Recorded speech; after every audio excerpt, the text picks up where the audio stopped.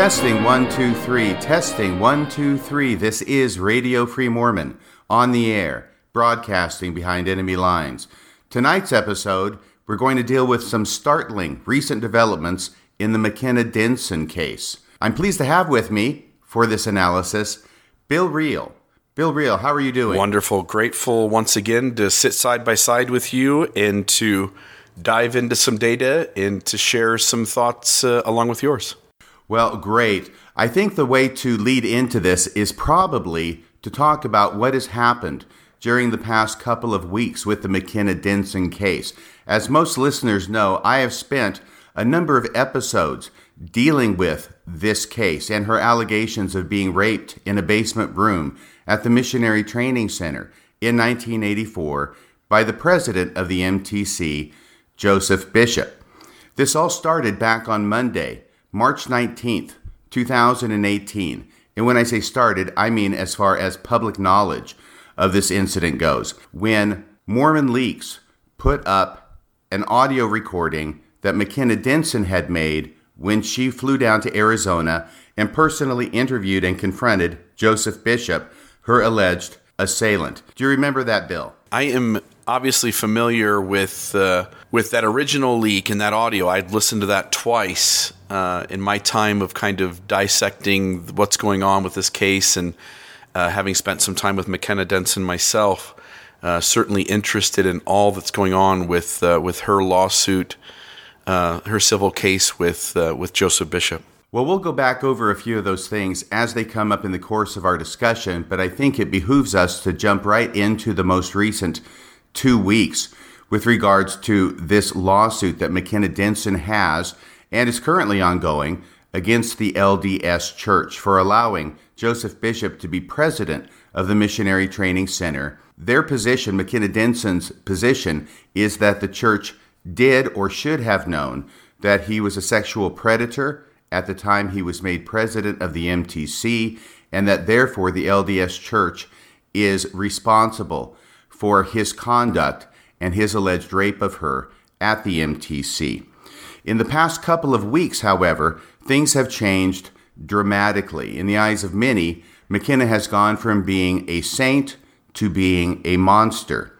And what this all has to do with is recent allegations that McKenna Denson has made from late January and early February of this year, 2019. By the way, today's date is May 30th, 2019. But 2 weeks ago, she went public with allegations that she said happened to her, as I say, back at the last days of January, first days of February of this year, 2019. And those allegations involved 3 incidents in which she claims to have been victimized. The first incident has to do with an allegation that while she was away from her house, some unknown person snuck into her house and put Drano in her orange juice. When she came back to the house, nobody was there. She took a drink of the orange juice. It burned going down. She was taken to the hospital where she was treated and then released back to her house. The second allegation has to do with somebody in the middle of the night coming out and setting fire to her car, which was parked out in front of her house. The third allegation has to do with her being physically assaulted in front of her house by an unknown assailant, and as a result of which she received a broken nose, a broken wrist, and a broken finger. All of those were apparently reported to the police at the time, and she has not gone public with those until the last couple of weeks. As soon as she went public with those, many people who were formerly supporters of her began to question her credibility. Those stories just did not sound like they made a lot of sense to many of her supporters, certainly not all of her supporters. And I don't know if it's a result of those stories being made public, Bill, but in the past week, late last week, I became aware of police reports that were being made available on the internet. And these are police reports related to prior allegations that McKenna has made against different and assorted, and actually quite a number of different people. One of the police reports is from 1999 that I've seen, and another of the police reports is from 2004. And what it does is it details a number of these allegations that she has made in the past. And those have been brought to the surface primarily by Mike Norton, who on this past Monday confronted McKenna about it very publicly and very harshly, I think, and then published that on the internet to thousands and thousands of people. The result has been that McKenna's popularity has plummeted, and that apparently her attorney now has or will shortly withdraw from representing her in the case, because it appears that her case against the church, based upon this allegation of what happened, or what she says happened in the basement with Joseph Bishop, has been severely undermined by these recent developments. Your thoughts, Bill? Yeah, I'll tell you, as a outside observer who, again, I've had dinner with McKenna. Me and my wife and two friends of ours spent an evening at Sunstone, taking her out to dinner, talking to her about the case and her story, and trying to be a sympathetic ear to what was going on. McKenna's also come to southern Utah on at least, I think, one occasion, maybe two, where we drove around and kind of gave her a tour of St. George. And so I had considered, and still do, consider McKenna a friend.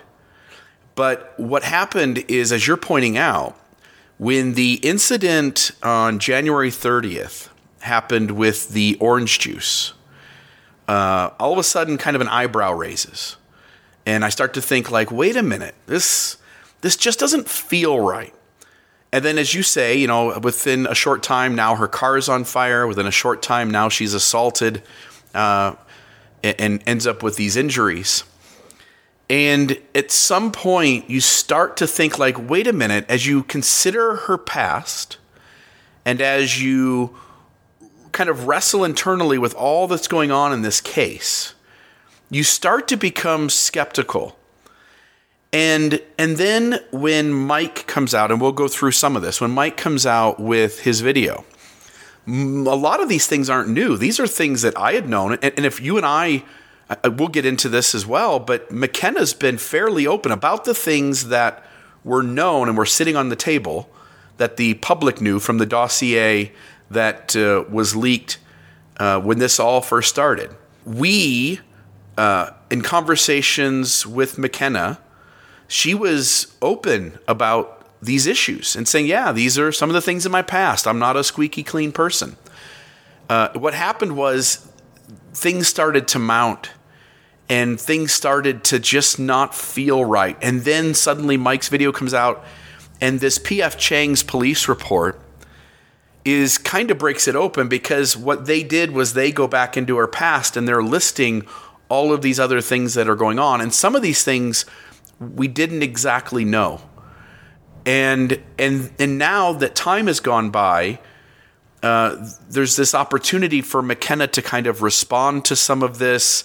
And Mike is now pursuing other police reports. And there are other people in the background who are reaching out to Mike Norton and saying, hey, chase this down. Hey, chase that down.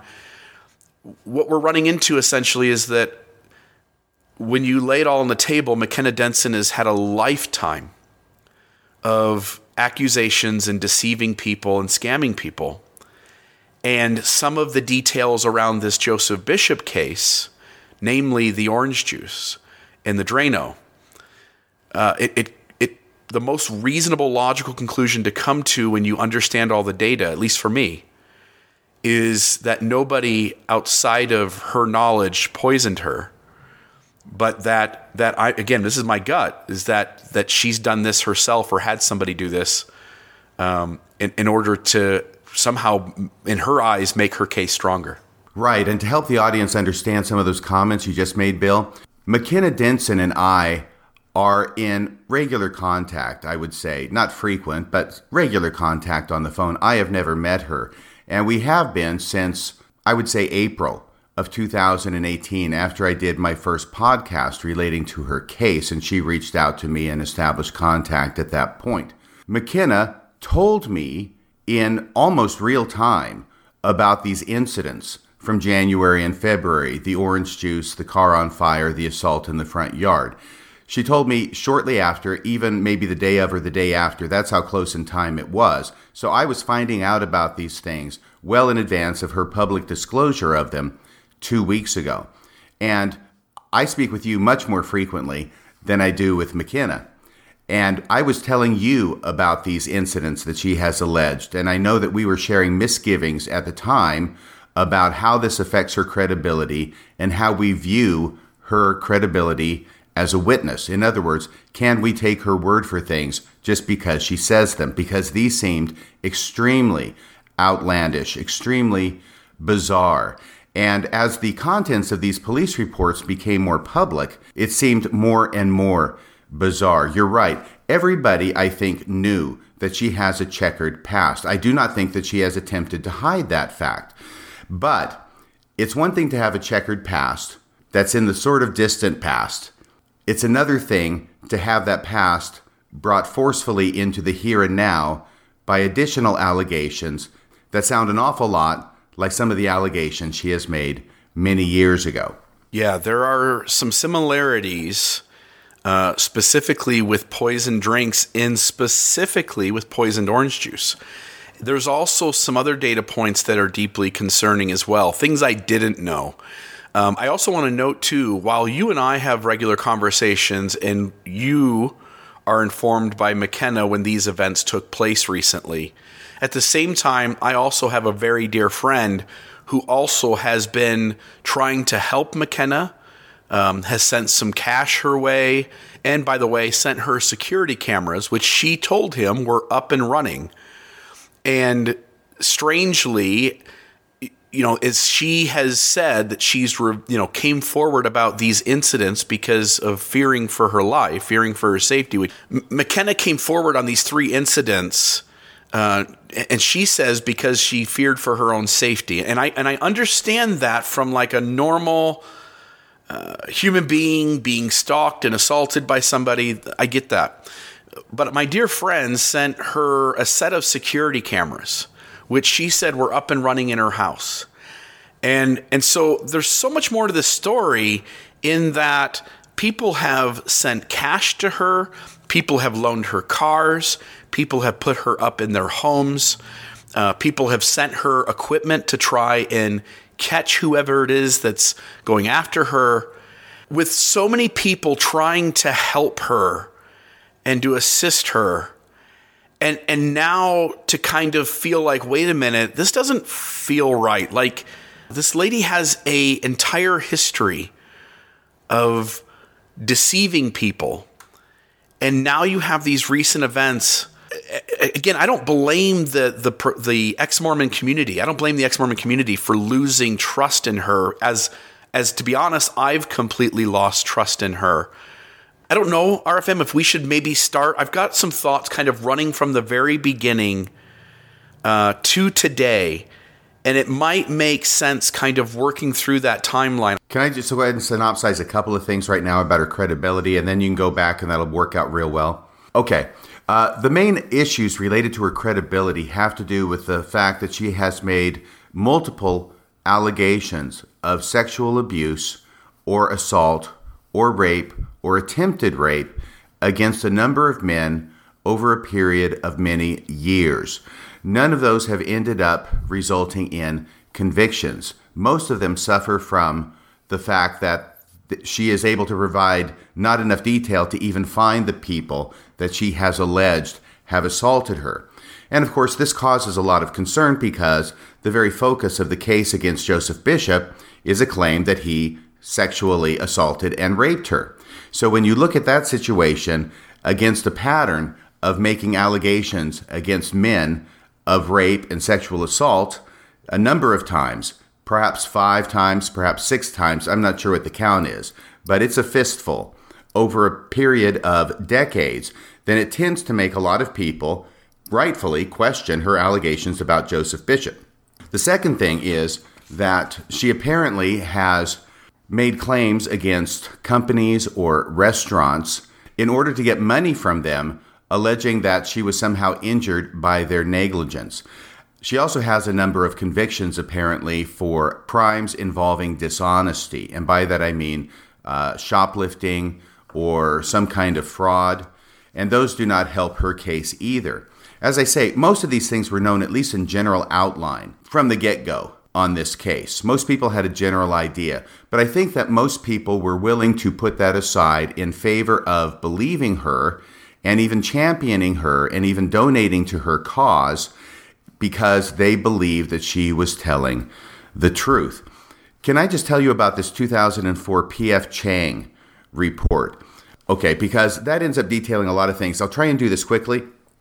It's about a 72-page police report. I've read through it. Her allegation was that she went to a P.F. Chang back in 2004 with a group of other people, that there was a cake that was brought out for dessert, that she took some frosting off the cake, that she put it into her mouth, she swallowed it, something scraped going down. It ended up being 7 small razor blades, which ultimately she ended up passing after going to the hospital and seeing an attorney and then going back to the hospital again. The seeing the attorney part in between the hospital visits did raise the suspicions of police. And if you go through this police report, what you find is about the first half of it, the police are investigating this as a potential assault in the first degree. Did somebody intentionally put these razor blades in this cake frosting? And so they do a very thorough investigation. They're talking to all the people at P.F. Chang's. They're talking to people who are the servers. They're talking to the people who are in the back room, the cooks. They find out that these cakes are shipped there from the cake manufacturer. They're not made there separately, so they go talk to the cake manufacturer. They find out that before the cakes are sent out initially from the cake manufacturer, they go through a metal detector of sorts. They're put through a microwave. And if there were any metal, it would naturally come to the attention of someone before it leaves before it leaves the cake manufacturer. It gets to P.F. Chang's. They do a similar thing there with a microwave. You would think that somebody would notice it. So they're basically eliminating all these possibilities to the point where if somebody puts it in there, it's probably after it was brought out of the kitchen at the P.F. Chang's restaurant. So they're focusing on the server. They have the server at the table take a polygraph test. He passes the polygraph test. And now all of a sudden, the police are starting to get phone calls from people. And I think one of those people, actually I know, one of those people is identified as being McKenna's ex-husband. Another person wants to remain anonymous. It's a female. It's probably the ex-husband's wife. She seems to know an awful lot about things related to McKenna, as well as a no-contact order she had against the ex-husband. But they are detailing to the police all these different instances that they're saying that McKenna has tried to get money out of people in the past. So naturally, the police start to look at McKenna as having filed a false police report and made a false claim. They bring McKenna back into the police station to confront her about these allegations. They start off by asking her detailed questions about the night itself, and then they shift to confronting her with their belief that she's the one who actually put the razor blades in the cake. Now, I will tell you that the thing that leaped off the page at me when I was reading this for the first time, which I believe was last Friday, is an allegation that she had made some years before this. This is 2004, these police reports. But they asked her regarding an allegation she had made some years before this against a gentleman in the neighborhood with the first name David about a date rape. And here's what she says. This is from the police report. Now, the reason this jumped out to me is this isn't somebody saying that McKenna said this so much as it is the police report reporting what came from her own mouth. Okay, so technically it is the police saying she said this, and yet it seems to be in a situation where it has a good degree of reliability. The police report says, I asked her where she was raped, and she said it was the day before New Year's Eve in 2000. Okay, so that was the year. I asked her where it occurred, and she said Charleston, South Carolina, and then said Mount Pleasant, South Carolina. They're probably really close together. I don't know South Carolina very well. But then the more important part. I asked if a suspect was arrested, and she said yes, and said his name was David. She gives the last name. I won't give that here. She said he was a neighbor of hers, and they had trouble proving the case because he had used a date rape drug. Now here's the line that leaped off the page at me.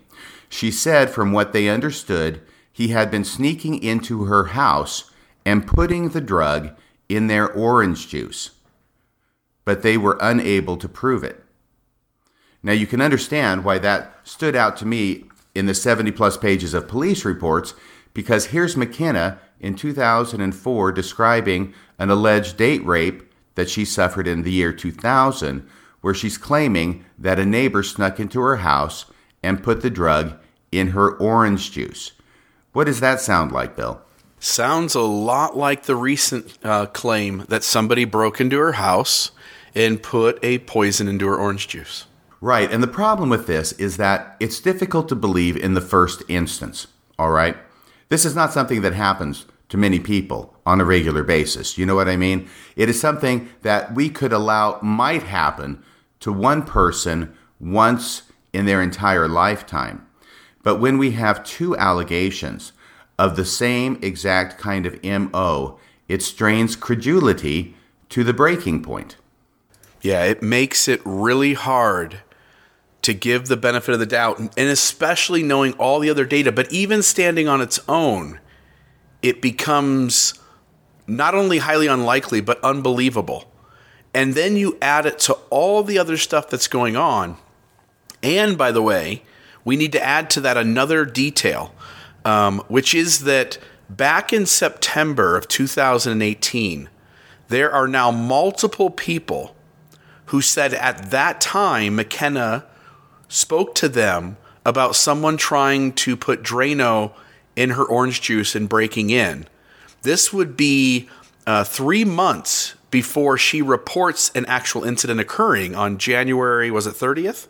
I think so. It was at the very end of January of this year, 2019. January 30th. So 4 months prior, she is claiming someone else broke into her house and poisoned her orange juice. And then 4 months later, on January 30th, she actually calls the police and says, someone broke into my house last night and poisoned me with orange juice. Or she calls the ambulance, calls the medical team, and they come to her home.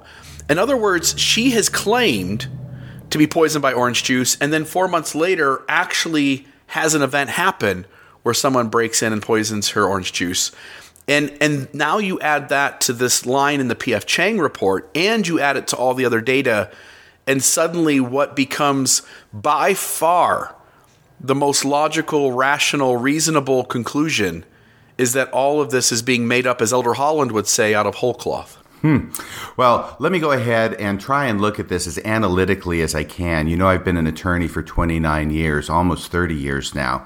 I could conceive from the other side of that story that she was telling the people at the Sean McCraney show, the staff, this whole list of claims that she has made about different people, about different things that have happened to her. Let's say that she mentions about the date rape drug in the orange juice, that at some point in 2000, neighbor had snuck into her house, put this date rape drug in her orange juice. They weren't able to prove it. And then 4 months later, she goes public. Oh, excuse me, that was September. So from September to when? May? That's even longer. So that's what, 4, 5, 6, 7 months or so. Later, she goes public with these claims from January. I could imagine that if I were listening to her back in September and she's going through this long litany of things and she talks about somebody coming into her house, putting something noxious in her orange juice, she could be talking about the year 2000, and then she comes forward with it about Drano in her orange juice, and it goes public in May of 2019.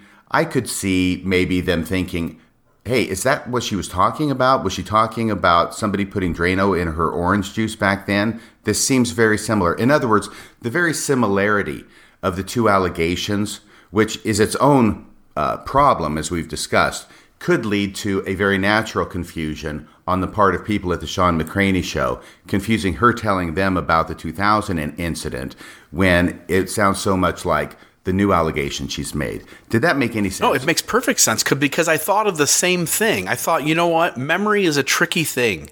And when somebody recalls that something is said, and we find this often in early Mormonism with the Hurlbut affidavits and other places where people claim something and it's closely connected to something else. So suddenly we think we remember reading the Spalding manuscript and we think it was the Book of Mormon and it had the same characters in it. Like, this thing happens and we're familiar with it as deconstructed Mormons. But here was my trouble as I thought about that and all the data. And I think Norton says that there are at least 5 people who remember her saying that. Again, it starts to get tricky. The more people who remember something being said a certain way, the trickier it is to pin it down on all of them having a false memory and believing the same thing. Now, the argument back might be that they're talking to each other and now they're reinforcing with each other what was said and what wasn't said. The trouble is that McKenna's past is so shady that at some point you start to take the side of, say, these 5 people who maybe have a false memory. But on the other hand, again, she has no credibility anymore. And so you start to lean towards like, okay, is it really less reasonable to believe those 5 people? Or is it less reasonable to believe McKenna's story holds up this solidly? Right, I hear what you're saying. And to make it very clear, at this point, I think that McKenna Denson's credibility is shot. She cannot be trusted in any of her allegations. We cannot simply take her word for what it is that she says happened. So I want to make that point clear, but it is interesting, this cultural phenomenon that's going on with people surrounding this case, people who are interested in this case on one side or the other, and especially those who were formerly ardent supporters of McKenna Denson, is that they believed everything she said, regardless of her history, whatever they knew about her history.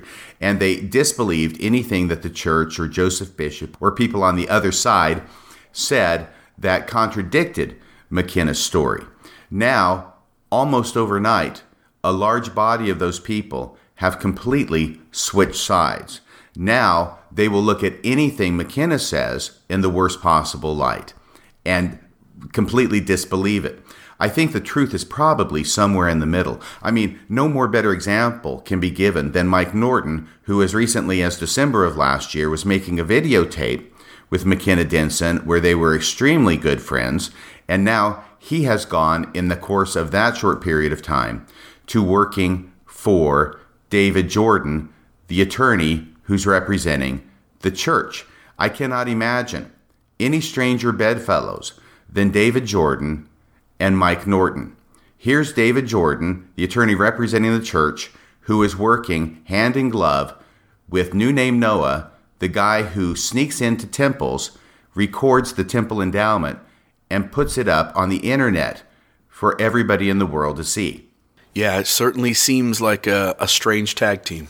Oh, absolutely. And I'm sure David Jordan is just happy as a clam that he was able to get a mole such as Mike Norton, who already had this established friendship with McKenna, in order to do his dirty work, to do, frankly, things that David Jordan himself could not do as an attorney. Right. Absolutely. So I also want to say that a year ago, when I was on the phone with McKenna, I remember talking with her, and for whatever reason, I don't remember why the conversation led to this point, but I remember telling her, McKenna, I just want to make it clear to you, I don't believe your story because I trust you. I believe your story because the evidence supports it.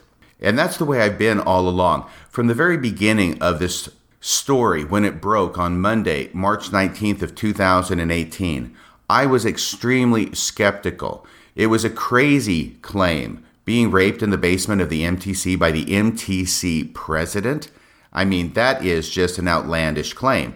And I was extremely skeptical of the story. I was very skeptical of the audio tape of Joseph Bishop. Not skeptical of its provenance or what was said in it, but of the interpretation that was being placed upon it. It did not seem to me to be as strong as other people were claiming it was. But as the time went on, piece after piece of evidence came forward to corroborate her story to a very high degree, to the point where not only did I believe that what she said was true, not because she said it, but because of the other evidence that came forward, I still believe that the evidence supports that something untoward and of a sexual nature happened between Joseph Bishop and McKenna Denson.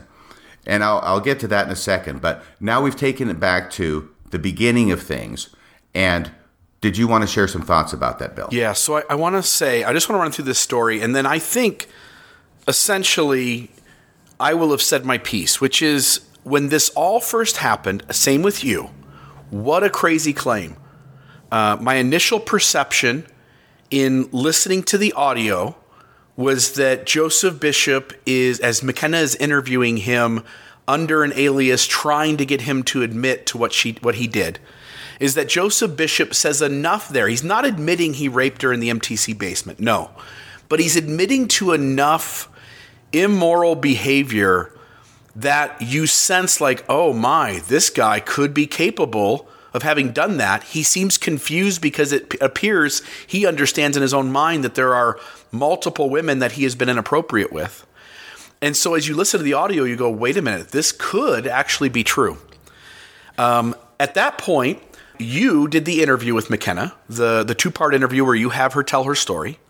Right, that was in July of last year. Yep. Again, the evidence seems to be very in favor of, hey, she knew where the basement room was. She describes the basement room well. It's behind the two locked doors.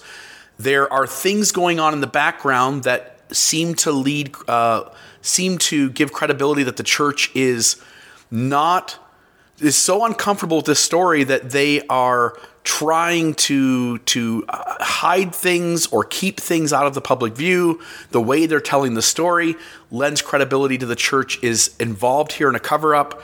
As you reach out and make request for records come back heavily redacted by the police department. And you see how adamant the police department is. In every instance where the church is a bedfellow with them on a case, you can see that the police department is not acting appropriately, and you have some of that happening with the recent judicial decisions that have come out in this case that have pointed at, and you've noted this in episodes recently, that have noted that the BYU Police Department is subject to grandma laws, which they have avoided. The heavily redacted areas point to something deeply wrong going on where the church is utilizing the BYU Police Department inappropriately. So you have all this evidence, as you point out, which, again, take McKenna and set her off to the side. Something isn't right here, and there is some truth to her story. So I agree with that. As I sat with McKenna at Sunstone, she was upfront about the issues that we had raised. One of those, by the way, was P.F. Chang and the razor blades. What I didn't know was I hadn't read the police report, and I didn't know that in that police report, they had chased down, the police that is, they had chased down all of these other accusations and had made notes on them. That I wasn't aware of.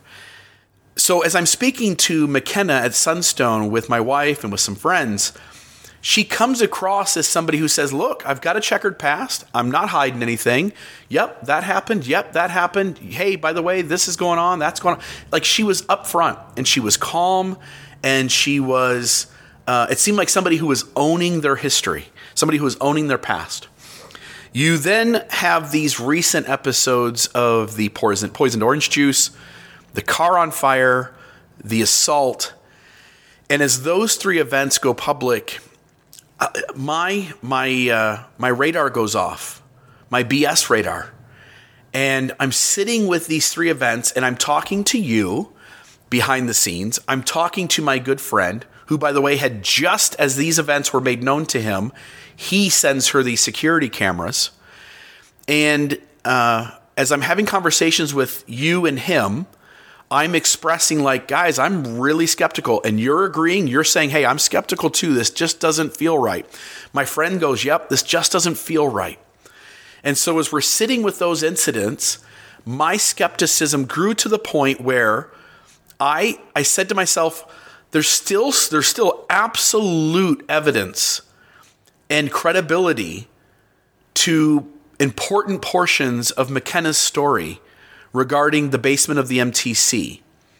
And there is absolute credibility and evidence to the narrative that the church has inappropriately and unethically misused the BYU Police Department, as well as their internal handling of this issue, pointing to their being involved in a cover-up of Joseph Bishop and the abuse, whatever happened, whatever that the abuse is. And again, I'm putting my 2 cents in, allegedly, that abuse is at the MTC basement. And so you have all of that going on, and yet, oh, wait a minute, I've got these doubts about McKenna, and this story doesn't add up in terms of the OJ, the car, and the assault. Now you fast forward to Mike. Mike Norton reaches out to me, reaches out to others several days ago, and says, hey, this is about to be blown wide open. Just so you know, here are the things that I'm finding. And as he shares the things he's finding, it goes above and beyond the list. You noted some of those, but there are others. She gets assaulted by, she claims, 2 black men in a parking lot, and then the next time around, she says, I only saw one of them, but then another person hits me over the back of the head. So at one point, it's 2 black men. In the second instance, it's 1 black man with a second individual who she does not know or see or describe hitting over the back of the head. And then Can I break in for just a second, Sure. Bill? I'm sorry. Just so I don't forget.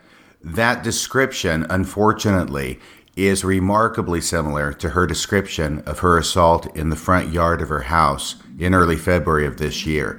That there was one man there, that she ran out to confront this one man, and then she was apparently attacked from behind by a second man that she did not know was there. Yeah, so you have a second completely different claim that runs parallel to a claim in her past. So now you have 2 drugged orange juices. You have 2 assaults by 2 men where one man is seen and the other man attacks her from behind. So she ends up being put into, and this is the incident I was first talking about, where she sees a black man, and then another person behind her hits her over the head. She's knocked unconscious, and then these 2 men, or maybe there's more, but at least 2 men, end up sticking her in her own trunk, and she ends up suing this place of employment for having bad lighting and bad security outside. She has a history of suing everyone and anyone. She has a history of faking cancer. There are 2 different places of employment with multiple employees at both locations who say that McKenna claimed to have had cancer and solicited donations from fellow employees for cancer treatment. We have another instance where McKenna claims to have been diagnosed with cancer, tells everybody that she's been diagnosed, is then told by the doctor, she claims she's told by the doctors that she's misdiagnosed and she actually doesn't have cancer, but then she doesn't go out and tell everybody that she first told she did have cancer, that she didn't. She's been caught shoplifting multiple times. The past becomes so inundated with claims that are outrageous. If it was just one of them, it's outrageous. And now at this point, I think when you add these all up, you're probably talking 30 to 50 instances of lawsuits, allegations of assault or rape, allegations of kidnapping, allegations of cancer. When you add it all together, eventually, let me put it this way. When I first was dealing with my radar going off, my conclusion was, look, something happened in the MTC basement, and the church is doing a cover-up. And I still believe that, by the way. And I'd love to conclude the episode maybe talking about that for a few minutes when we get to that part. But I still believe something inappropriate happened in the MTC basement, just as you do, not because of McKenna. In fact, completely outside of McKenna, because if it was based on McKenna, I wouldn't believe it anymore. But based on the evidence, as you point out, I also, again, believe there is a cover-up and was a cover-up by the church, and I believe that based on the evidence as well. What happened was I believed those things happened, but what I lost faith in was everything else. And now all of a sudden I had to sit with my own biases. And I said, wait a minute. So there's this event in the MTC basement that she's saying rape occurred. And there's this entire past, which says, like, wow, in light of her entire past, this MTC basement, it seems more rational and reasonable to just say, like, oh, this is just another false claim she's making. And so I've had to sit for the last 5 or 6 days with my own biases and say, is it just my bias that makes me want to keep believing this one incident as a truth that sits in a bucket of 100 lies? And as I've had to wrestle with that, here's my opinion now, which is that I no longer am going to safely assume that she was raped in the MTC basement. I don't know whether that happened. I still believe something happened, and I still believe Joseph Bishop to be guilty of immoral behavior and to have taken her alone into the MTC basement. The evidence strongly corroborates that. But I no longer can take McKenna's word where the evidence stops. And as I've had to kind of wrestle with her entire life, as all of these records are starting to come out and much of the details of them have been discussed recently, I would much rather shine a light on the truth. And so recently, and again, I know I'm going off here on a long tangent. Recently, I put up a post where I shared some of these points. And I put a picture of McKenna and I put a liar stamp on it. It's the reason I was excommunicated, was putting a liar stamp on Elder Holland, because he lied on multiple occasions. And some other occasions we haven't even discussed yet, where Elder Holland is dishonest. So I do the same thing with McKenna, and I label her a liar. Now, I want to be clear. I'm not saying she's lying about the rape. I don't know that anymore. I don't believe or disbelieve that. I'll wait to see what happens here with the evidence in terms of her actual trial, if that actually comes to pass. What I am saying is that her past now is so bad, so full of scams and deceptions and dishonesty and accusations and lawsuits, that I no longer can believe a single word she says about any event unless evidence outside of her completely corroborates that. And so now I'm going to sit here and say, like, okay, I'm an ex-Mormon. I want the church to see its unhealthiness and I want it to improve.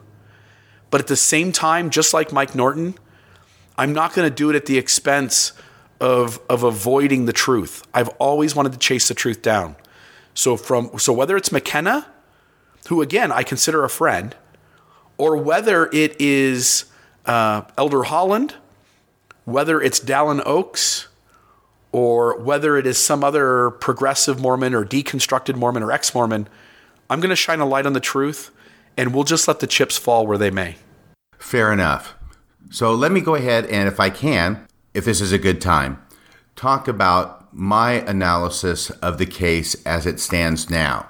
Is that okay, Bill? Yeah, please. Let's do it. Okay. First off, I have to give a little bit of background. There are two main branches of evidence in the law. The first is direct evidence, and the second is circumstantial evidence. Now, most people, when they hear the phrase circumstantial evidence, they equate it with flimsy evidence, but that is a complete misunderstanding of the actual term.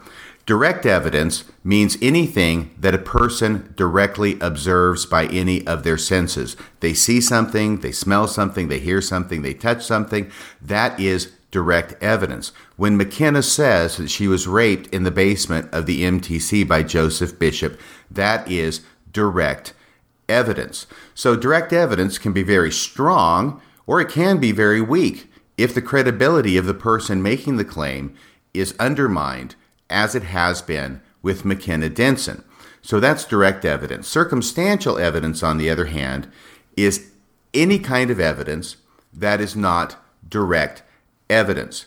So circumstantial evidence, sure, it can be weak, but it can also be strong. In fact, it can be even stronger than direct evidence. A couple of examples of circumstantial evidence would be fingerprints, which we would consider to be extremely strong evidence, and also DNA is circumstantial evidence. You can see it's not direct evidence, it's not someone's perception of what happened, but it is scientific analysis of body tissue or material left usually at the scene of a crime, which can to a very high degree of probability identify the person to whom those bodily fluids or tissue belong. So you've got circumstantial evidence, you've got direct evidence. Right now, I am reading through a collection of stories about Sherlock Holmes by Arthur Conan Doyle. And just last night, I was reading a story. I'd never read it before. There's a number of them that are very famous and I'm familiar with, and probably most of the audience is too. This one was called The Yellow Face. And I'd never read it before, and I think I understand now why it's not popular, but it's actually a very good story because it is designed to illustrate the difficulties with circumstantial evidence. And I won't go through the whole story with you, but basically, there's a whole bunch of facts that Sherlock Holmes is presented with in a certain situation. Strange things are going on by this guy who shows up at 221B Baker Street and becomes his client, and he relates them all to him. And Sherlock Holmes takes all of those facts, and he comes up with a theory as to what is going on. And at the end of the story, he realizes, and the reader realizes, that his theory is completely wrong. This is one of those rare occasions where Sherlock Holmes gets it all wrong. And it was written for this purpose. And in the course of this story, he talks about circumstantial evidence. And he tells Watson circumstantial evidence is a tricky thing, because if you look at it one way, it appears to point with certainty to one conclusion. But if you step back and you look at it from just a little different angle, it's the same evidence, but if you look at it from a different angle, then it can lead just as certainly to a completely different conclusion than the first one. And so this whole story is designed to show that. And it's interesting to me because I think that what we're seeing with McKenna Denson and the recent shifting alliances of people who were formerly her ardent supporters to being anything but that, I think what we're seeing is, to some degree, not completely, because there is new information coming forward from these police reports, but to some degree, we're looking at that. These people knew about the checkered history, but now all of a sudden, and I think Mike Norton illustrates this perfectly, now he's looking at the same evidence from a different viewpoint and coming to a diametrically different conclusion based upon what is mostly the same kind of evidence. So having said that, I have another comment that I need to make here, Bill, before I forget. And I think it's only fair, if we're looking at all the evidence, this 2004 P.F. Chang incident, the police focused on McKenna. During this interview with her, they confronted her with the allegation that she did it herself. She denied the allegation. She ended up going and getting a polygraph test on it, which she passed. So she ends up passing a polygraph examination. Now, the police in the report, they don't like the guy that she used to do the polygraph test, even though I'm sure he's certified. Police have different kinds of feelings about different polygraphists in any community. This guy, they don't like so much. They wanted to come down to the station and have a polygraph with a police polygraphist, and her attorney didn't have her do that. I can understand why not, because if I were her attorney, I probably wouldn't have her do that either. I'd have her do it with a private polygraphist.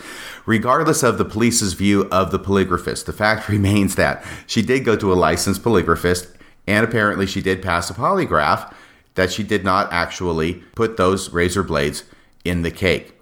So this is something that just makes things all the more complex, all the more interesting from my point of view, because we have clashing facts all over the place. And we are at the point where there are so many facts against McKenna, but then again, so many facts on the other side that it is possible to argue opposite sides of the coin with a great deal of evidence. I don't know if I could say equally effectively, but at least effectively from both sides. So that's the first part I wanted to say. Any comments about that so far?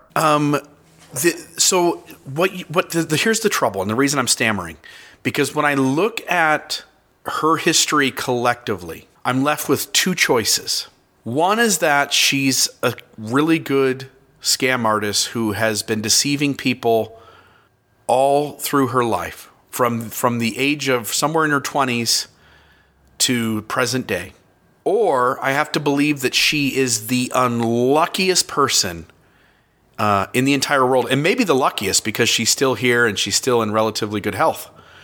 But to be, hit over the head by two black men and stuffed into a trunk, to have been misdiagnosed with cancer, to have been sexually assaulted, raped on multiple occasions, to have been poisoned, to have been assaulted, to have your car lit on fire, to have had someone sneak razor blades into your food, to have chipped a tooth on some chicken salad. When you add all of it up, you have this woman having experiences in her life that, to get the same amount of experiences, we would have to randomly go out and probably find 3 or 4 million people. To have those 3 or 4 million have the shared trauma and drama that McKenna Denson has. And as one who tries as best as possible, and not perfect at it, at setting their bias and their emotion aside and saying what's most logical, what's most rational, what's most reasonable, it becomes really difficult to say, yeah, let's give her the benefit of the doubt, and let's let her past really be, she says it happened, let's allow it to happen. Man, that becomes a mountain that I'm going to be exhausted trying to climb in the first 5 minutes. Oh, I hear you 100%. And lest anybody forget what I said before, I feel like I need to repeat it throughout. It is apparent to me from these recent disclosures by McKenna of these recent allegations, coupled with the details that are in some of these reports, which I have seen with my own eyes and which I have right here in front of me and which I read from earlier, she has no credibility, by which I mean she cannot be believed that something happened simply because she said so. So having said all that, Bill, okay, and I want to preface my next comments with that because it may sound to some people like I'm still trying to argue her case. And I am, but I'm arguing it from the facts, not from what she says happened, all right? So if I can make that distinction, let me proceed by asking you a question, all right, Bill? Let's say that McKenna Denson is the worst liar in the history of the human race. That everything that she has claimed before, all the allegations she has made, she knowingly faked, okay? That she knowingly made false claims, that she put the razor blades in the cake and ate them in order to sue P.F. Chang's, that she did all these things, that all these allegations about rape and sexual assault prior to, all separate and apart from Joseph Bishop, okay? Let's bracket that for a second. But everything else, let's say all those things are lies, and damned lies, okay? So we've got that set up, right? Now I've got to ask you this question, Bill. Are you with me? So far. Okay. Does that mean that McKenna was not raped by Joseph Bishop in the basement of the MTC in 1984?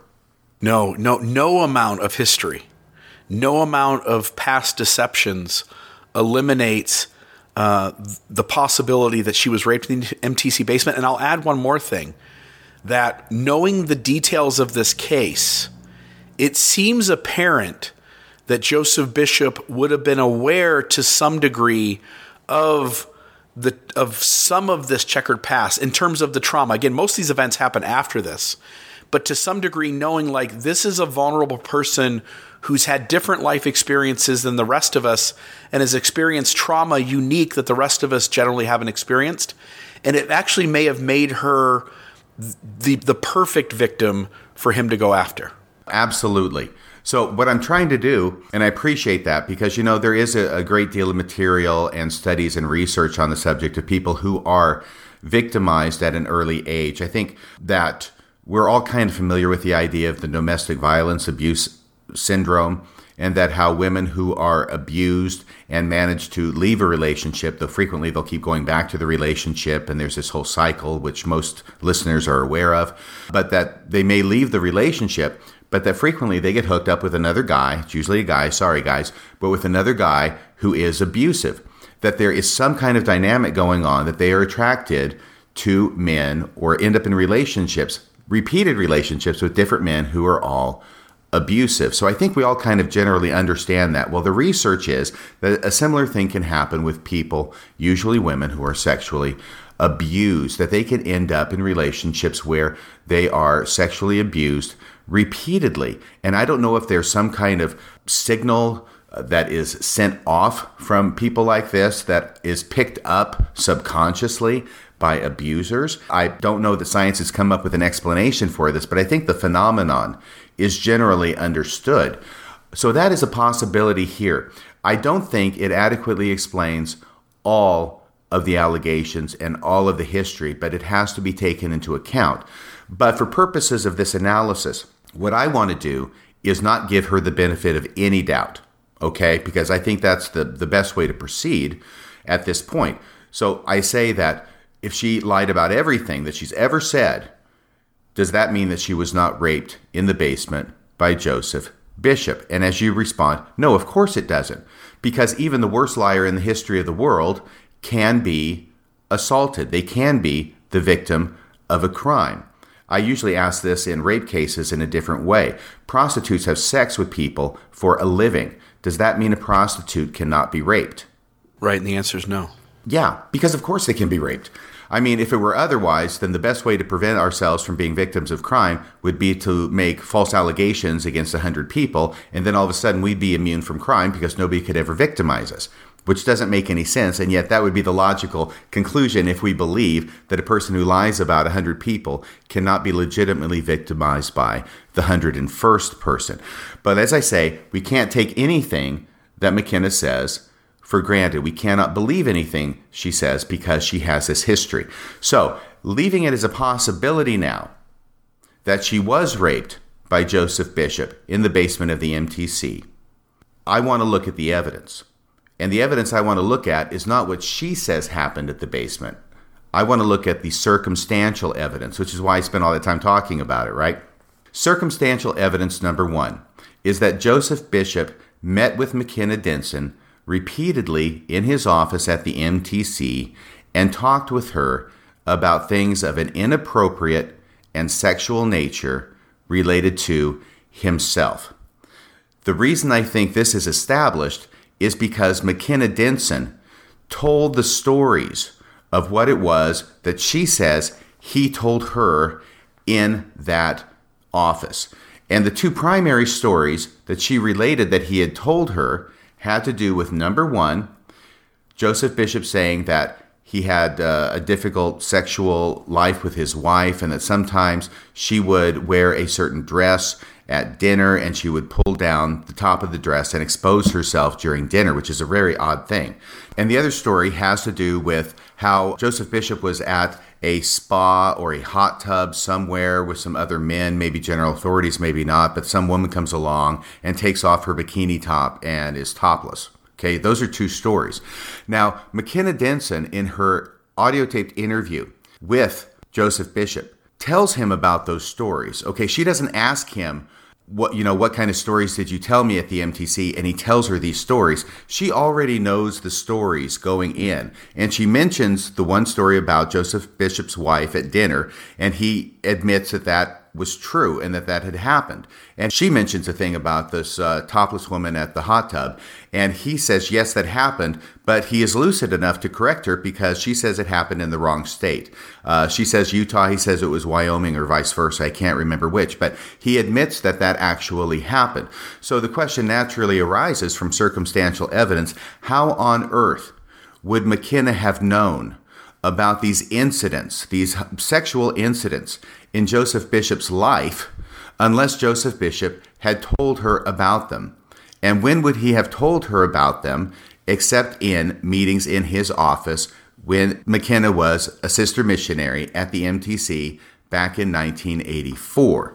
So it seems to me that these facts show a high degree of likelihood, almost to a certainty, that indeed Joseph Bishop was talking to McKenna Denson in his office about these specific stories. Otherwise, how would she have known about them? So that's number one. I think that the evidence is really strong that he was sexually inappropriate with McKenna in his discussions with her. We do know that the Spanish teacher of McKenna Denson at the MTC was contacted by law enforcement as part of their investigation of Joseph Bishop, and she remembered McKenna Denson, and she remembered that she kept being called out of class. She didn't know why, but after, over 30 years, she remembers McKenna Denson, and she remembers that she was called out of class, which suggests that she was called out of class quite a bit. Otherwise, I wouldn't think you'd remember it after 35 years. It wouldn't stick in your memory. There are these pieces of evidence that corroborate what it is that McKenna's saying, at least in this regard. Now, the second thing is her knowledge of the room in the basement of the MTC. This is something that I do not believe most missionaries would know about. I was a missionary at the MTC for 2 months back at the end of 1979, the beginning of 1980. I sure didn't know about any rooms in the basement. I didn't even know there was a basement at the MTC. It's kind of like Pee Wee Herman in the movie, you know, about the basement at the Alamo. Okay, are there any questions? Yes. Where's the basement? Excuse me? Aren't we going to see the basement? There's no basement at the Alamo.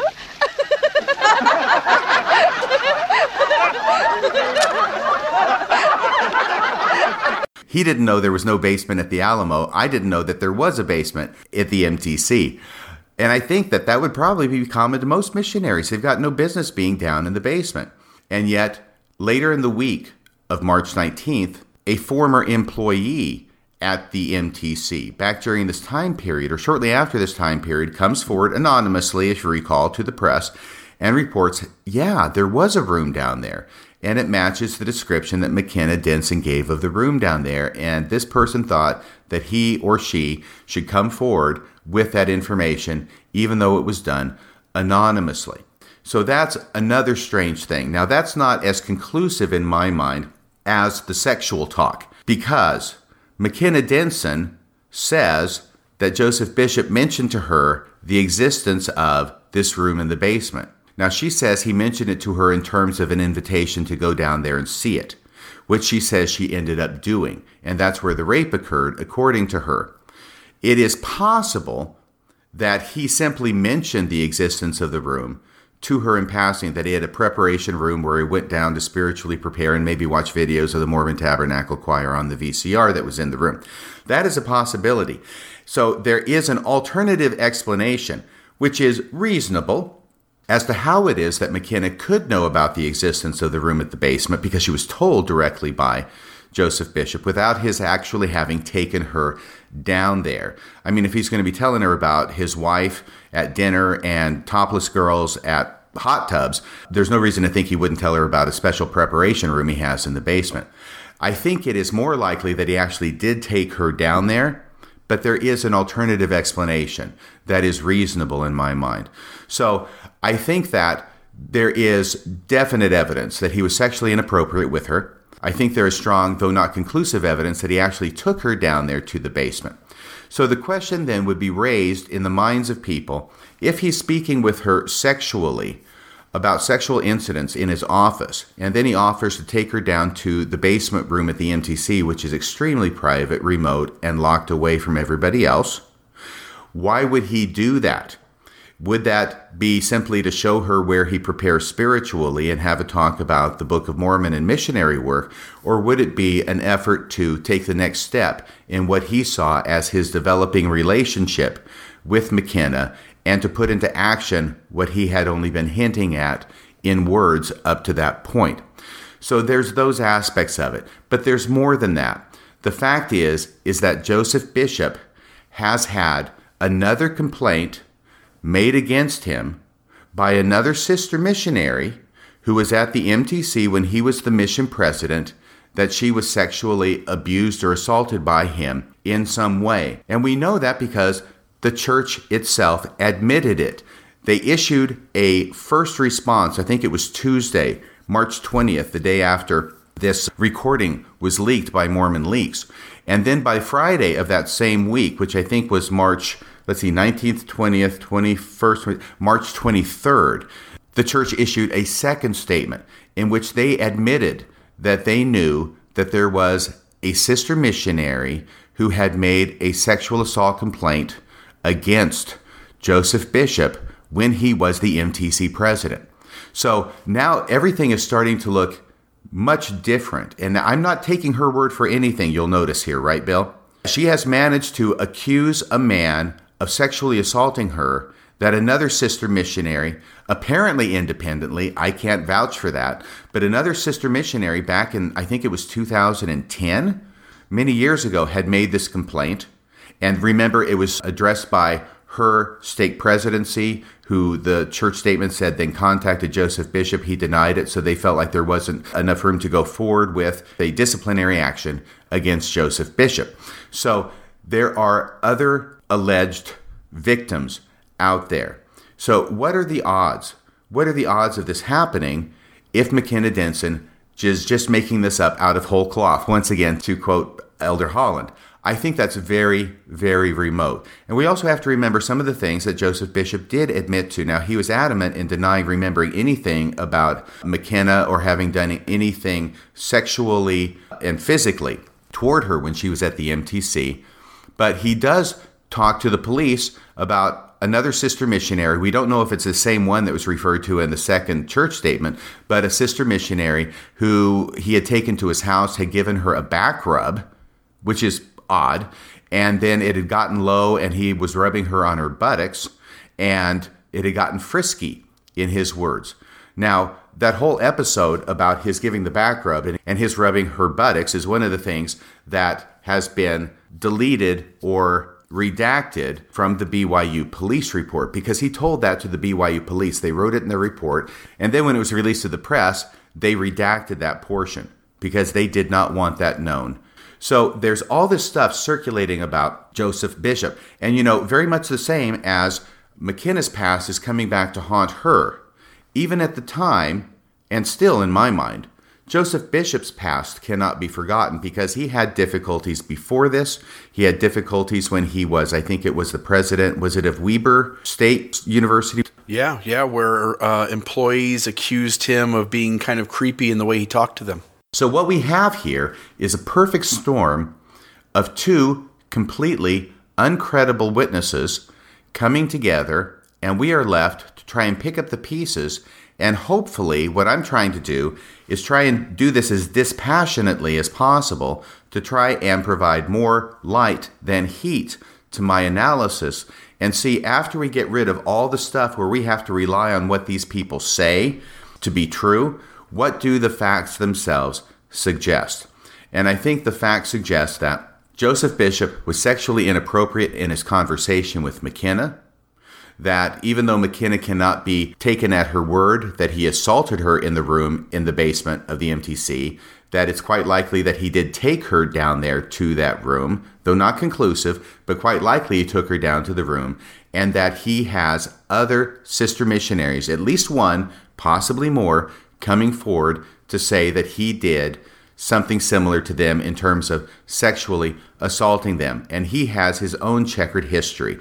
Just as McKenna has a checkered history with making multiple allegations of a sexual nature against men, he has a history of having multiple sexual allegations made against him by different women.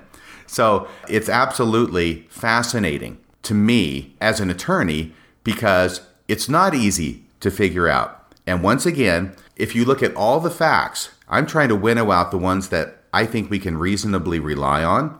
If you look at all the facts, you can argue either side of this case completely convincingly, as long as you focus on your set of facts and discount the other facts or explain them away. So if I want to support McKenna, I can just say, look, all this other stuff, she has all these mental illnesses, and look for any possible way to explain them away, or to say, hey, they really did happen, or they could have happened, or they must have happened, because, this is what happens when people are victims of sexual assault at an early age. All this stuff happens. There are people like that. There aren't so many of those now as there used to be before recent developments. But you could do that, and you can explain away everything on the other side. Or if you want to go after McKenna by the throat, then you focus on all the things that are against her and explain everything else away. But it's a situation where all the facts put together are a complete mess. And it's hard to make heads or tails out of anything. And that's one reason why I think a lot of people are looking at all this stuff and their mind is running in circles, because they run from one side to the other and then back as they're trying to make heads or tails out of it. But what I've tried to do is to focus on those limited set of facts that I think we can speak to with some degree of confidence and say something happened with McKenna Denson and Joseph Bishop at the MTC of a sexual nature. It certainly happened of a sexual nature in my mind, verbally, and it quite likely, I would say more probably than not, Bill. I could change my mind on that depending upon additional evidence, but I would say more likely than not, something happened of a physical and sexual nature between Joseph Bishop and McKenna Denson in his room in the basement of the MTC. What do you think of my analysis, Spock? No, I think as usual, your methodical approach brings some common sense to the conversation. As I've sat back and watched everybody is going to extremes. You either completely dismiss all of it, or you continue to believe her and dismiss the credibility issues with her. And the reality, as you pointed out in the very beginning of this conversation, it probably falls somewhere in the middle. What I'm struck by is if McKenna was just an ordinary person who had a parking ticket or two and pretty much nothing else in her past, I think this case would have been an absolute lockdown, Joseph Bishop is guilty case, because you can show enough issues with his credibility and enough evidence that something happened so as to essentially impose on a courtroom that Joseph Bishop in fact did what McKenna accused him of doing. In reality, she's essentially brought her own case to a crapshoot by having the credibility issues that she does. As you point out, we can almost prove, and this is me, again, I'm not a lawyer like you, but in my mind, looking at the evidence, you can almost prove he took her out of the MTC classrooms alone. He had private conversations and conversations with her and others who were seen as vulnerable. He does take her down to the basement room of the MTC, that there are things inappropriate of a sexual nature throughout his past, and that something almost assuredly happened with McKenna. But the trouble is we get to the last few minutes of whatever it was that occurred in that basement, and now you essentially have his word against her word, and I don't trust either one of them. Right, and that is the fundamental reason that she has undermined her case. And primarily with these most recent allegations. And I know we've talked about those before. But once again, the other things were somewhat hazy. They were in the distant past. We were willing to give McKenna a buy on that. But when they come up again, now all of a sudden, it's not in the past. It's front and center. This isn't something that she did once or twice or three times long ago. She's continuing to do it.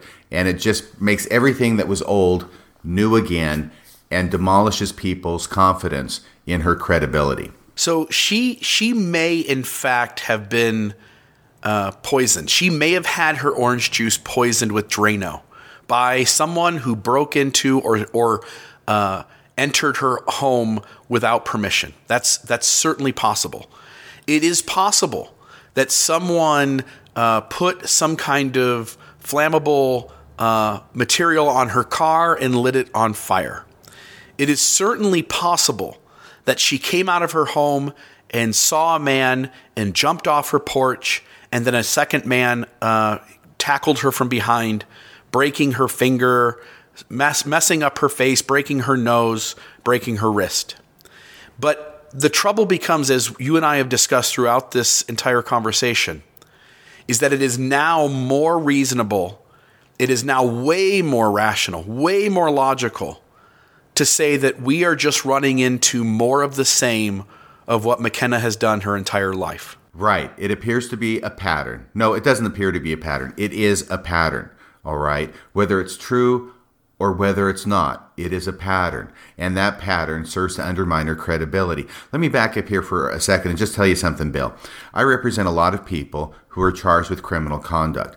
And it is very important to them, or at least to most of them, that I believe them. And I try and explain to them, look, whether I believe what you say is the least important thing in the world as far as your case goes. And they usually don't understand that. So I explain to them, it doesn't make any difference what I believe. What matters is what the evidence shows. So it doesn't make a difference if I believe McKenna. Right now, I could not take her word for any particular allegation that she has made because of her history. What matters to me has never been what she has said. What has always mattered to me is what the evidence shows. And I think I've just sort of gone over a brief synopsis of what it is that I think the evidence shows and why it is that I still think something untoward happened between her and Joseph Bishop at the MTC. The degree to which that untoward sexual behavior happened is really what is thrown into doubt by McKenna's credibility. Yeah, and I want to just say one more thing, and I think I've essentially said everything I want to say, which is when I put a post out about McKenna, had the liar stamp, had my points of why I have moved from being an ardent supporter to being completely wanting to distance myself from her and from her behavior is that I got feedback from lots of people who said, Bill, you're diminishing the abuse, the sexual abuse that others who bring cases, you're diminishing like their credibility. Like in other words, by attacking McKenna for what they saw as an attack, by attacking McKenna, you, Bill, are reducing the credibility of other victims of sexual assault. And on top of that, the same thing we've made the argument here. Just because McKenna has 1,000 problematic issues in her past doesn't mean she wasn't raped, doesn't mean she wasn't assaulted in this instance. And so, Bill, you should back down and simply let this thing see the process through. And my response to that is that I have, as a public voice, and as somebody who is aware both behind the scenes privately as well as watching all this data unfold publicly, I feel I have a responsibility to shine a light on the issue at hand, the truth that I perceive, to have conversations about it in terms of the podcast or social media blogs. That and I'll say this too. McKenna calls me the day I put that post up. She says, I was really surprised to see you do that. And she goes, do you understand that you're hurting the cases of other people who were sexually assaulted and who bring cases up both currently or in the future? And I told McKenna, it's the same answer I would say to anybody who says that. My responsibility is to shine a light on this particular case, to shine a light on the data that I'm aware of, and the reasons for which I no longer trust McKenna Denson or believe anything she says. And whatever the repercussions are for other cases, whatever the repercussions are for her case, if it ever makes itself into a courtroom, that is a separate issue. I'm not going to act in this particular instance out of fear of what the ripples are in other places. But instead, what I'm going to do is say, like, here's a particular instance. I'm going to shine a light on it. I'm going to discuss the repercussions of what is being exposed and talked about right now. And whatever the ripples in the water are going forward for everyone else and for McKenna, I'll let the chips fall where they may. What I'm going to do is simply focus on sharing the data, talking about what that data means to me. And we're all going to have to deal with repercussions of all of our actions, good and bad. I don't choose to do the wrong thing so that right things happen in the future. That would be a bad MO to operate out of. What I do instead is we try to do the right thing, and we recognize that this world is a messy, complicated world, and that when we do the right thing, good and bad things happen. And at the end of the day, we're still responsible as human beings to try to do the right thing. And the right thing is to shine a light on McKenna Denson's life and to help people understand, like, hey, for those of you who are sending money her way, for those of you who are loaning her an automobile, for those of you who are putting her on your couch or letting her sleep in your guest bedroom, my suggestion would be aware of all of this. Understand the data, understand the information, and you make an intelligent, informed decision.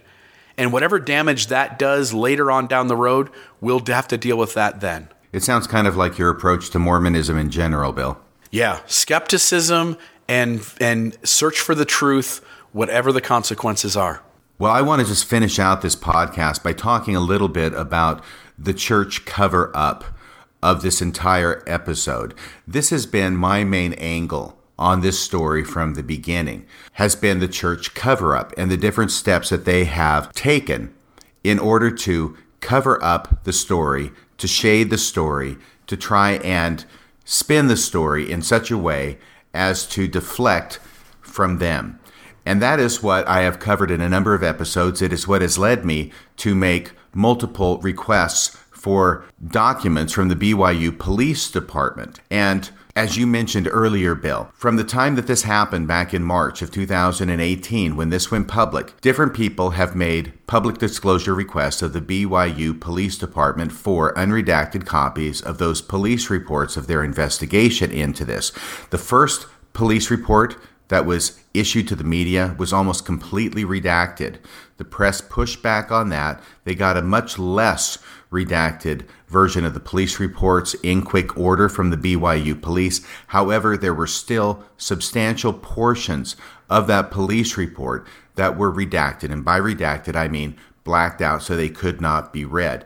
Now, it is appropriate to redact police reports to take out names or identifying information of certain witnesses or parties or people who should not have that name or address or information made public. But this was more than that. Complete sentences and even paragraphs were redacted in those police reports. And I'm not going to go through all of the entire history of this, but it went up on appeal to the Committee on Public Records in Utah, who affirmed the fact that the police did need to give the correct police reports and unredacted police reports to the parties who were asking for them. Then BYU Police Department appealed that up to the court system, and it's sitting in the Supreme Court right now, awaiting final briefing and argument and a decision.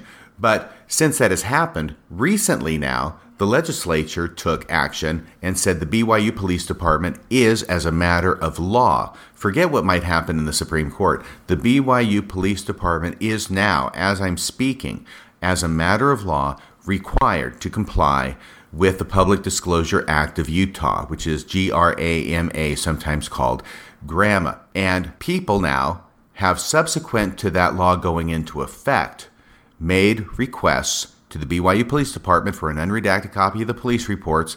You provided a copy of that to me yesterday, Bill, and guess what? All the same redactions are still in place. Right, they're still playing the same cat and mouse game. The redactions that are in the police reports, now that they are subject to GRAMA by law, and they know they are exactly the same as they were when they were still saying they weren't subject to GRAMA. So this puts the people who are getting these still redacted copies in the position of, well, now you've got to go through this entire process again, up to the chief of police, then when he denies it, up to the Utah State Records Committee, and then from there you have to go up to the courts. And frankly, I know this is getting a bit long, Bill, but I'll tell you a couple things. In Washington State, where I practice, there are fines associated with a government agency that fails to provide the information or improperly redacts information in public records that are issued pursuant to a public records request. There have to be fines. There has to be some hammer over government entities to get them to comply with this, because government entities are not going to want to be transparent. So there has to be some kind of hammer. The deal is that in Washington, those fees begin to accumulate on a daily basis from the point in time at which the government agency should have released those documents or those unredacted portions of documents to the person making the request. So by the time you get it to the court system, those fees, which accumulate at a daily basis for every day that they haven't complied, can be and frequently are substantial. Now, that gives an impetus to government agencies to be transparent and fully disclose from the outset in Washington. I've read the GRAMA statute in Utah. Unfortunately, the GRAMA statute in Utah is not drafted in the same way. And in Utah, those fines, those daily fines against a government agency, do not begin to accrue until you are already at the appellate process, until you're already up into the courts of appeals. Now, it could be up at the Utah State Records Committee, I'm not sure, but it's way past this point. So in other words, in Utah, the way the law is drafted, it gives an incentive to law enforcement agencies or other government offices to not be transparent initially in hopes that people will just go away and not go through all the burdensome appellate process to get to the point where they actually have to start paying fines as a consequence to their lack of transparency. Yeah, it benefits the BYU police here to hold out until this decision makes its way through the appeal process. Right, because they're not out any money. They're not going to be fined anything. They don't even have the chance of being fined anything until the party that's requesting goes all the way up to the Court of Appeals. And by that time, who knows what's going to happen. Their hope is that a person's not going to appeal it because it is burdensome on the person who has to go through all those processes and all those steps in order to get it up before an appellate court. So that's what's going on there. Bottom line, BYU Police, and I think the LDS Church who owns the BYU Police, is continuing to obfuscate and not want to be transparent, in short, to cover up what's been going on with the McKenna Denson case. And I think that also continues to speak to their hands being not clean in this, and that there is something that they're covering up. In other words, you don't cover up something if there's nothing to cover up. So it's obvious to me they're continuing to cover up, which makes me think, yes, there's something to cover up, which also tends to make me think there's something to McKenna's story. So once again, we get into the circumstantial evidence. The last thing I'm going to say is that after the law went into effect, making BYU subject to GRAMA, I submitted my own new GRAMA request to the BYU Police Department, which is requesting a full copy of the audio tape of the interview BYU Police did with Joseph Bishop. Once again, they continue to have this redacted police report, which is aimed at making it so people will not know that they actually did audio tape the interview with Joseph Bishop. That's one of the redactions in it. I mean, I know what's behind some of these redactions because I've seen alternate unredacted reports from different sources. They are continuing to try and hide the fact that they've recorded the interview with Joseph Bishop, which makes me think it's so that people will not request the audio tape. How can they request it if they don't know it exists? And they will not find what is in that audio taped interview with Joseph Bishop. I believe and have reason to believe that there is at least one bombshell in that interview. Otherwise, why try so hard to hide it? Yeah. And I'll simply add to that this process is continuing to work itself through the appeal system. It appears, and again, we'll have to wait and see how this all unfolds, but it appears as if every step of the way it is being reinforced that the BYU Police Department is subject to GRAMA. And I would expect that that's going to be the end decision when this finally reaches its conclusion. When that happens, everybody and anybody is going to be able to request that document and have it completely unredacted, with the exception of those names and addresses that would point to innocent people in the report. And once we have that, my gut tells me that we are going to be able to prove, to at least beyond a reasonable doubt, in the public opinion, that the LDS Church unethically utilized the BYU police in a legal proceeding to shade things and protect them from both public opinion being negative, as well as slowing down and withholding information that is pertinent to this case. That reminds me, Bill, that was the other thing that I requested, and that was probably the most important thing that I requested in this most recent request, which has not been responded to at all yet by the BYU Police Department. I will let you know when that happens. But I requested copies of any and all emails and communications within the BYU Police Department with people outside or inside the BYU Police Department regarding the decisions to redact the BYU police reports. Right. So the BYU police, when this all unfolds, and again, assuming that they hold off until this appeal process sees its way through, the BYU police, everybody's asking for the police reports. But as you point out, there is also audio of the BYU police interviewing Joseph Bishop that is being treated as if it doesn't even exist, but it does. And there is going to be email correspondence between the police department and the LDS Church, assuming, allegedly. That's the hunch, right? That's Possibly. The hunch that exists. Yes. And so Yes.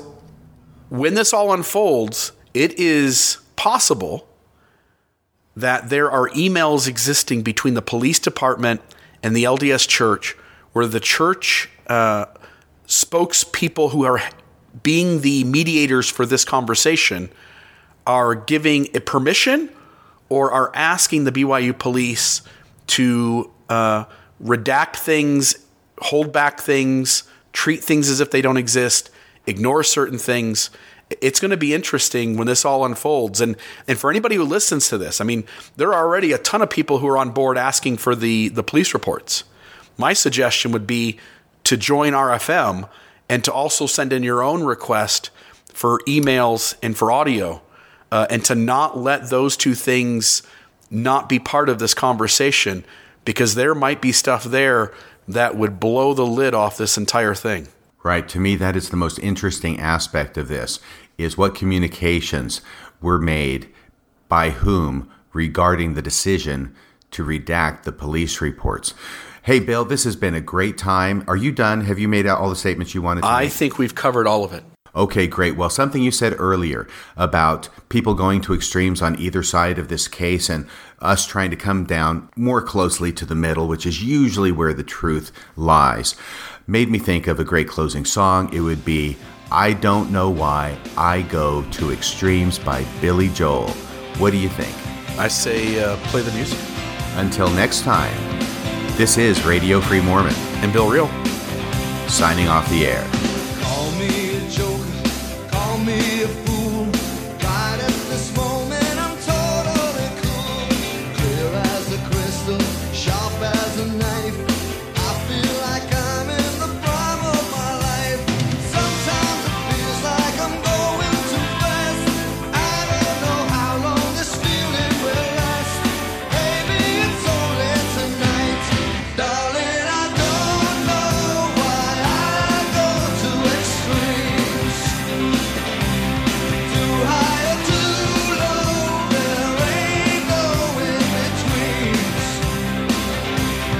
And if I stand or I fall, it's all or nothing at all. Darling, I don't know why I go to extremes. Sometimes I'm tired